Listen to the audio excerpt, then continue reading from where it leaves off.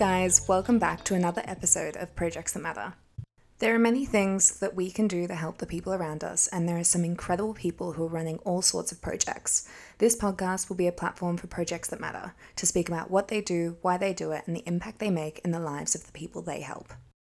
In this episode, we're going to be speaking with Liz McRae. Liz is the executive director of the Iraqi Children Foundation, a US-based nonprofit.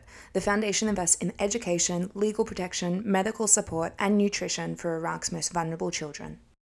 One of the major projects of the foundation, which Liz and I will be speaking about today, is the Disability Support Clinic in the underserved city of Fallujah. Thanks for joining us on the podcast, Liz. Thank you so much. Great to be here. Of course, we're really excited to have you here. Now, first off, how did the Iraqi Children Foundation begin?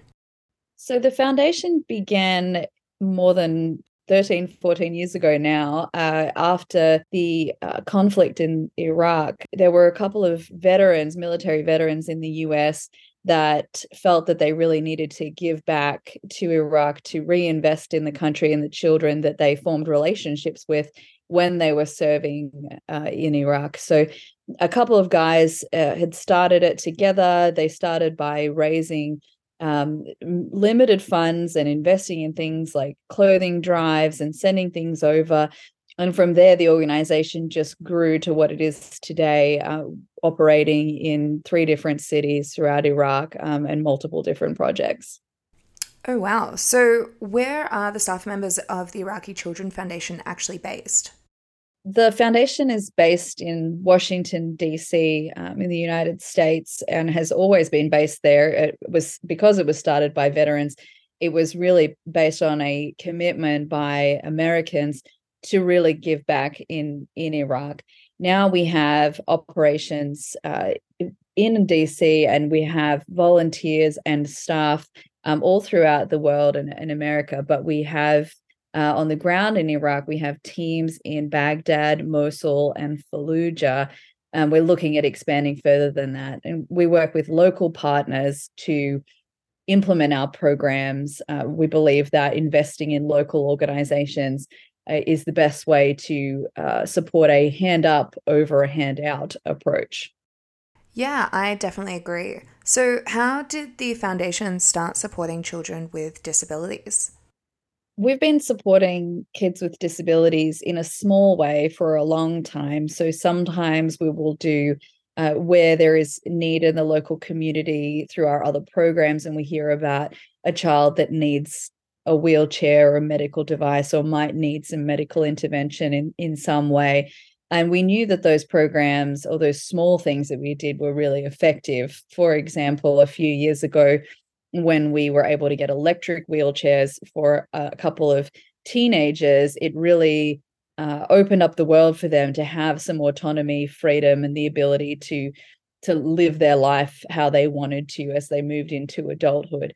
So we've been looking for opportunities for a long time to expand our work in the disability support space. Most of our programs prior to this had been focused on legal and social support and education and nutrition, and finding the right fit for a program for us with disability support services is something that we've been considering for many years. So when the opportunity came up for us to invest in a clinic in Fallujah, we jumped at that opportunity, knowing that it's a very, very underserved community that has suffered greatly throughout the years during times of conflict. And we've been very fortunate to be able to be a part of keeping that clinic going. You mentioned that the Iraqi Children Foundation provides some kids with wheelchairs. I was actually reading an inspiring story on your website about a 15-year-old girl called Aya who received one of those wheelchairs. Are you able to tell us a little more about Aya's story? Sure. Aya is a girl that has been coming to our clinic in Fallujah, and she suffers from a brain atrophy condition, which has meant that she's had very little movement and has been essentially bedridden and housebound for most of her life. I think that's something that, we have to remember when we think about kids with disabilities and treating them, that along with the physical aspect of some of these disabilities comes a really important social piece or mental health piece that we have to address with our social workers. For example, in the case of Aya, that she had always felt that she was a burden to her family. And that's something that, has really limited her in her ability or desire to seek help, to seek a life for herself outside of the confines of her home. So after some time coming to the clinic with the support of her family, we were able to get her a wheelchair, and her having the ongoing services provided, some of the rehabilitation services, some of her condition is treatable to an extent. And now the way that she speaks about herself and about her future is a lot more positive, that she hopes that she can have maybe her own place someday, or wants to integrate to society and become an active member. So, we can't overstate the importance of what the doctors, the physios, and the social workers are doing, working all together to impact the lives of children in Iraq. I love hearing stories like that. I think support for a child with a disability is so vital, especially in those more vulnerable communities. It just makes a huge impact on the life of the child and also even the life of the family. I feel that providing a family with that kind of support and access to skills and knowledge would really help them feel that they're giving their child the right care. And sometimes these are small things. A wheelchair is a fairly inexpensive way for us to support a kid like Aya, but a lot of the time the family isn't sure about financially if they can do something like that, or what it would really look like for an ongoing treatment plan. The clinic offers free services, and so for many of these families in a place like Fallujah, there has been no opportunity to even have a conversation with a medical professional about prognosis or about how these kids might see a future for themselves and the family as well, like you say. How did Aya actually find the clinic? People come to the clinic they find the clinic in a variety of different ways. I think in the case of Aya, she learned about us through social media, through our partners that administer the program on the ground. And we find more and more that we have kids and families that can find us online and come along knowing that they can get the free services. We also have a team that are embedded in the local community in Fallujah who do outreach activities, so go to certain areas just to let people know that the service is available. The clinic has been running for a long time now, but it had a period where it closed down due to lack of funds before ICF took over the operations. And so a big part of the work is making sure the community knows that we're back open for business and that they can come in. One of the coolest things more recently with this clinic is that we have had an international organization donate a mobile clinic. So as part of the operations of Fallujah, now there is the ability for medical teams and equipment to go and do home visits. That's been a really important thing for us because there are kids. I mean, in Aya's example, her family were able to get her in person to the clinic, but there are lots of kids with disabilities out there in Fallujah who cannot physically get to the clinic. So having an option where someone can come and see you at home has been life-changing for some people. Yeah, I can totally see why. That's incredible. I feel like the number of children that you will be able to reach would increase dramatically because of that. Definitely. How many children does the disability clinic serve? It varies based on the day, the week, the month, who needs services at any given time. We have full-time staff members there all the time who are looking after kids. The clinic serves adults as well, but ICF covers just the part of the clinic that deals with pediatric cases. So you might have in one day, you might have a handful of kids through to 20 or 30 kids. It depends on what the needs are at the time. More complex cases obviously take more time for the staff to deal with and to learn about the families and the kids. They like to take a lot of time to make sure that they're really understanding what's going on, especially in cases where kids have not had any previous treatment or access to medical care. And over the course of weeks and months, there can be hundreds of children served at any given time. Before ICF took over funding the clinic, we were fortunate enough to visit in person last year to go and see the clinic. So we were basically doing a recognition to see what the clinic was like. We'd heard great things. We knew that the existing funders were doing amazing work, but to see it with our own eyes was really impactful. And there were, probably 100 people there in the clinic who were waiting to see someone, who wanted to talk to us, who wanted to explain their situation and why it's important.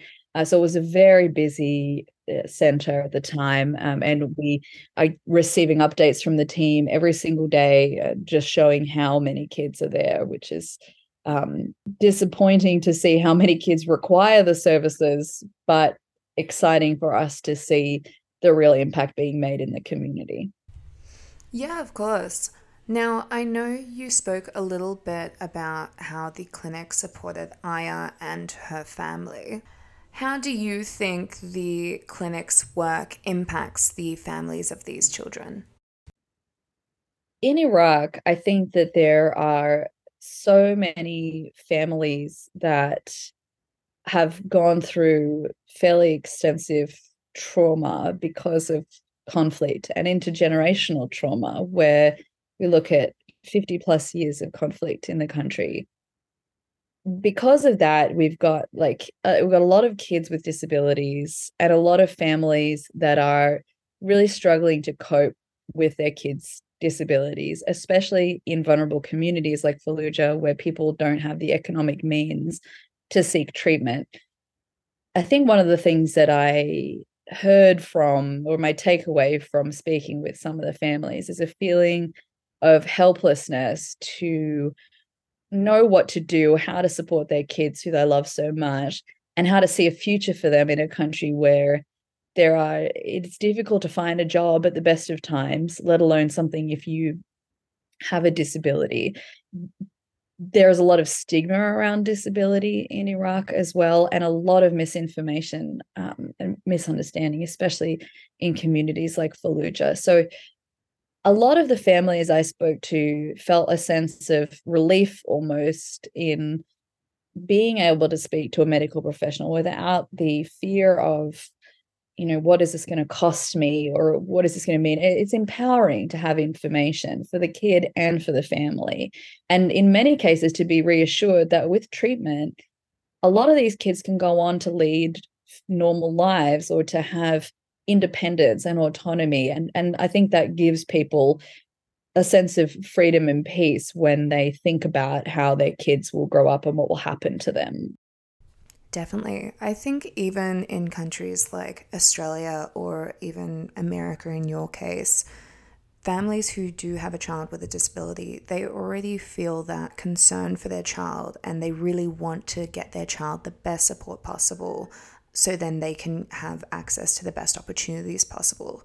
So when you look at these more vulnerable communities, I think access to these disability services is just life-changing for them and so immensely important.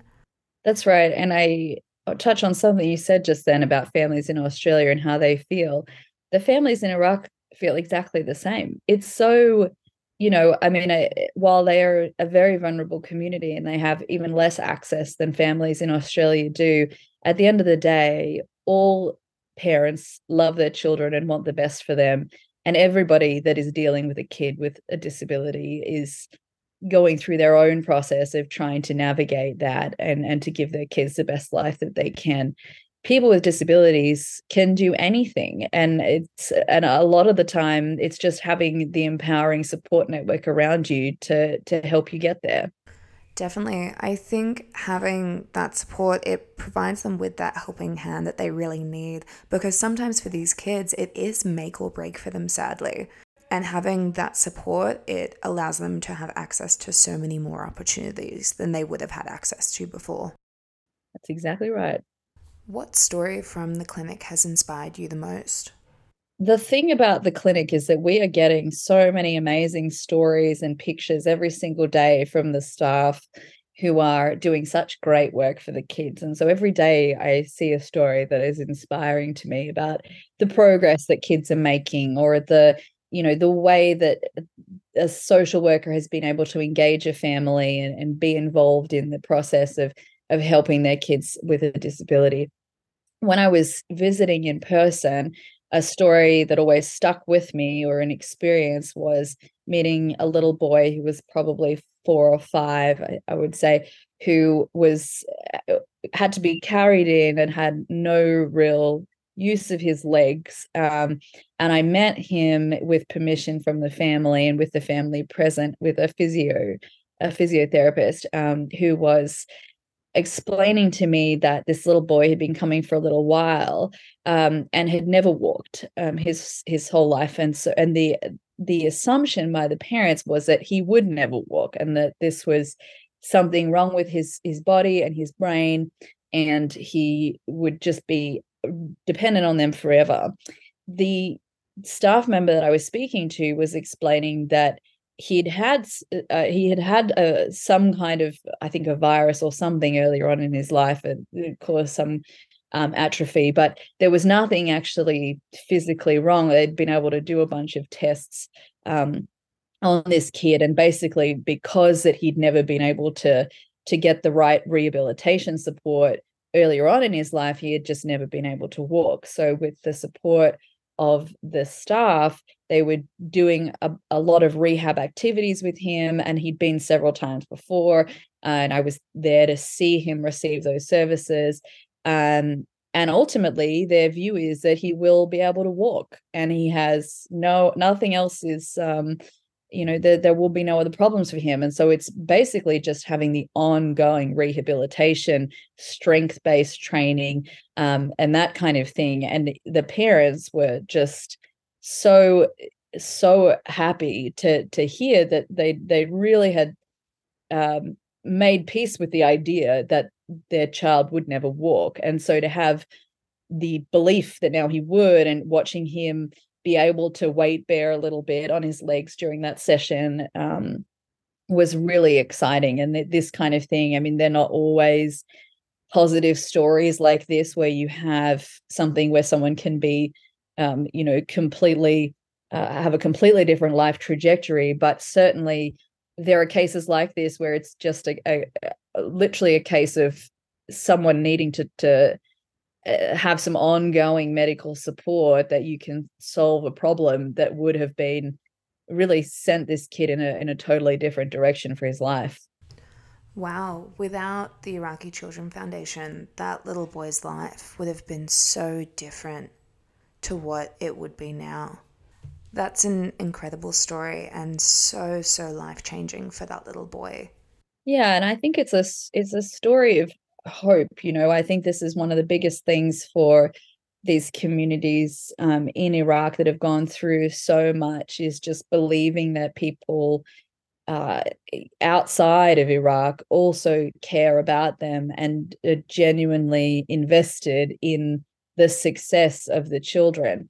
This is what we always say with Iraq and with the kids that we serve, is we're investing in Iraq's children. We're investing in the future of the country.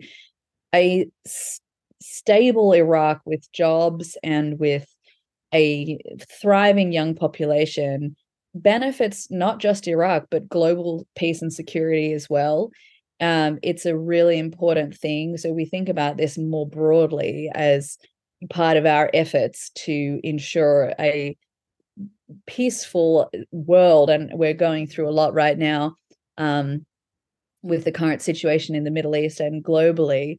but we are here to stay in Iraq, and we fully intend to keep investing in the most vulnerable children. I think for people in the US and even Australia, we tend to forget about the situation and what's actually happening overseas because it does feel so far away. But it is so important that these children are acknowledged and supported in some way because at the end of the day, these children exist and they do need support. It's so important that foundations like the Iraqi Children Foundation exist because they offer that sustainable support that these children will need long term. That's right. And just lastly, Liz, I actually read online that the foundation has a project that creates hope buses that help provide supplies and support. Can you tell us a bit about the hope buses and any other projects the foundation supports? The Hope Buses were one of our original big programs, and they are just such a joy to work on. They are old city buses from Baghdad that have been converted into schools on wheels, basically. So the whole desks and chairs inside, they've got the blackboards and all the school equipment and things like that, and they're all decorated outside with these beautiful designs. We've been very fortunate to work with an amazing team on the ground in Iraq to have kids come to these buses. There's around 50 kids that come every day. And the point of the Hope Bus is to create a safe space for kids to learn. It's a remedial education program for basic literacy and numeracy with a view to enroll the kids into regular school once they complete a year on the program. So this is a program specifically for kids that have never been to school. When they come to the bus, they also get a proper lunch every day. They have access to social workers, teachers, the education component, as well as support from our lawyers that work on a different program to get the right paperwork for them to enroll into regular school. We recently expanded the program to include a transitions program as well, a school transitions program, which would help the kids go through the process of enrolling in the regular schools, but also getting transport to and from the schools. That was a big issue before, that they couldn't actually physically get to the regular schools. We now have 3 buses that are all in Baghdad, and we really hope that we'll be able to expand that program. In addition to that, ICF is working across many other programs throughout the country, including safe space centers for adolescent girls up in Mosul. We are just about to open our second center up there because it's been so successful. We also have a lawyer program in Baghdad, which represents juveniles in court. They do work with the Hope Buses that I just mentioned with the documents, but most of their work is legal representation, and a separate team that is part of the legal program that deals in trafficking cases specifically. So that's been the trafficking program, anti-trafficking program, and the Mosul Girls Centers have all been in the last couple of years. So we've really seen the growth of ICF based on, need. There's just so much need. So we are hopeful that we will continue to expand and keep doing our work to serve every vulnerable child that we can. Of course.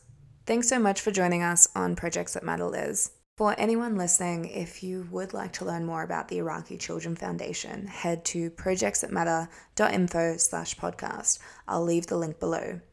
See you next time with Projects That Matter.